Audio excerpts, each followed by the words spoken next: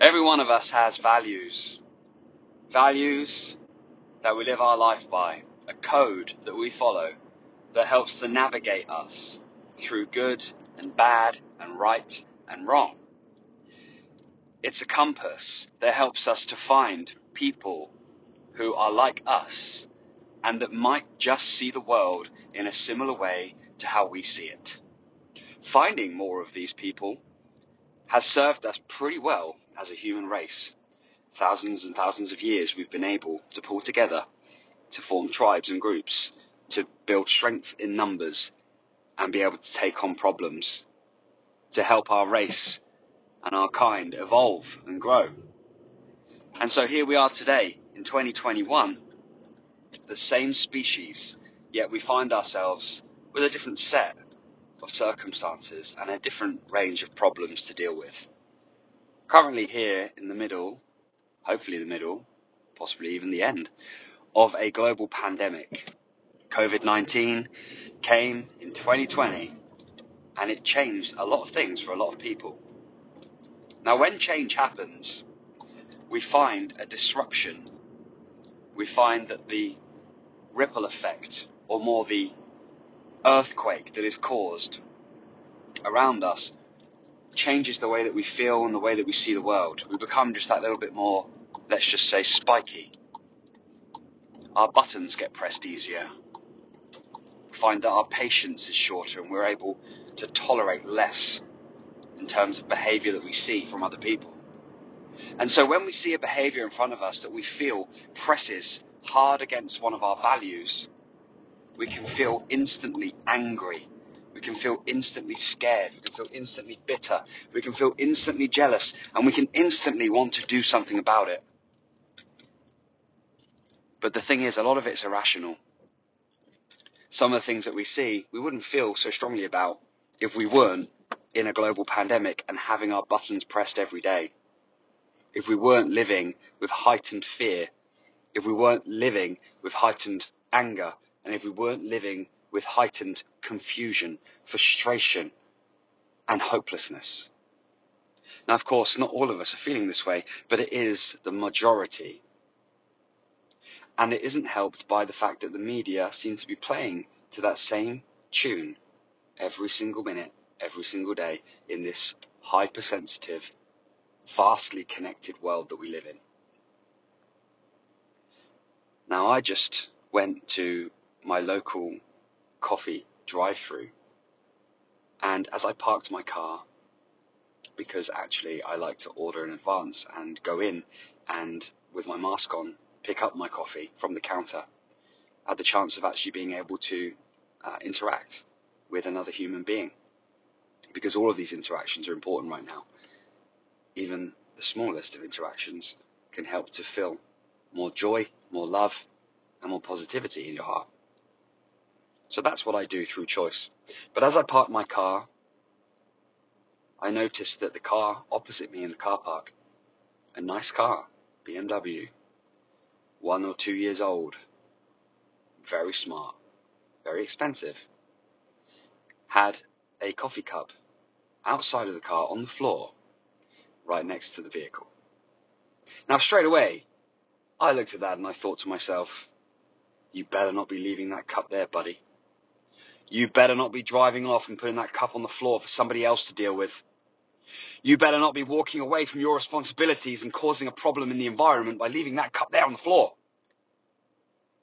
All of a sudden, these irrational thoughts came into my head, based around some strong values that I have around manners, around the environment, and around giving people the respect that they deserve, each and every one of us.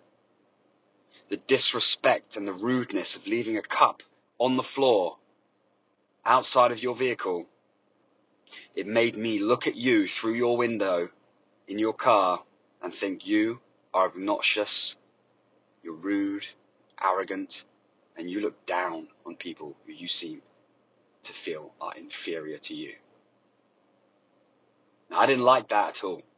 So I was ready. I was ready to go over there and either say, hey, mister, are you planning to leave that cup there or you want to take it with you?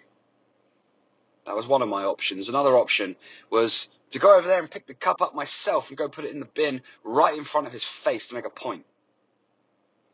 Another option I had was to just ignore it for now, go and get my coffee, come back out, just see what was going on, and enjoy that human interaction that I would get from inside the coffee shop. So I chose what was behind door number 3. I went in, I spoke positively to the people working in the coffee shop. I picked up my coffee. I smiled, I waved, I said goodbye, and I walked back outside again. And I almost forgot about the cup that was outside the car of the rude man, sat in the warmth, listening to the radio, about to drive off and leave his litter on the floor. And then I saw it again, and I instantly felt the same way. How dare you leave that cup there? I'm going to put my cup of coffee inside my car, and then I'm going to go walk over there, take option 2, pick the cup up, put it in the bin right in front of you, because I'm not having this. I will not stand for this. All these really strong things that I was telling myself in a way that I would tell myself if I was discussing something political or something that would affect my family. Yet this was just a cup. Spiky, huh? Now the ending of the story is the most important part, because as I was about to turn, shut my car door and walk over to his car, the car door opened. The car door opened ever so slightly, and a hand slid down from under the door to reach for the cup.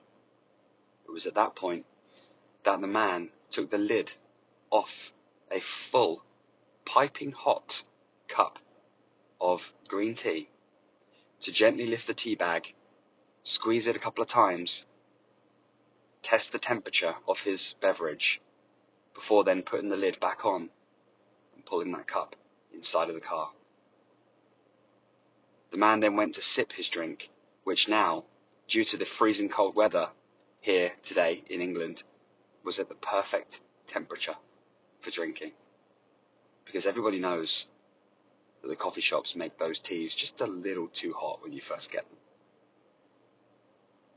So with that, I smiled. I looked at the man, I nodded. He knew nothing about how I was feeling initially. Of course he wouldn't, would he? And that's the point. Because in his mind, in his world, in his reality, all that he's doing is cooling down his hot drink in a really practical, smart, efficient and fast way that's safe and not going to cause any scolding. And then that's what prompted me to go ahead and record this and share this with you, because A, things aren't always what they seem. B, everyone has their own story going on inside their head. What was a great idea for him was insulting to me at first glance. 3, we need to understand the full story before we make any actions. 4, we need to be careful what we're telling ourselves, because too much anger will build and eventually explode. So when we recognize that there's no anger necessary, we need to let it go, smile instead, and recognize what just happened to release that anger and conclude that story. 5, sometimes drinks are just too hot.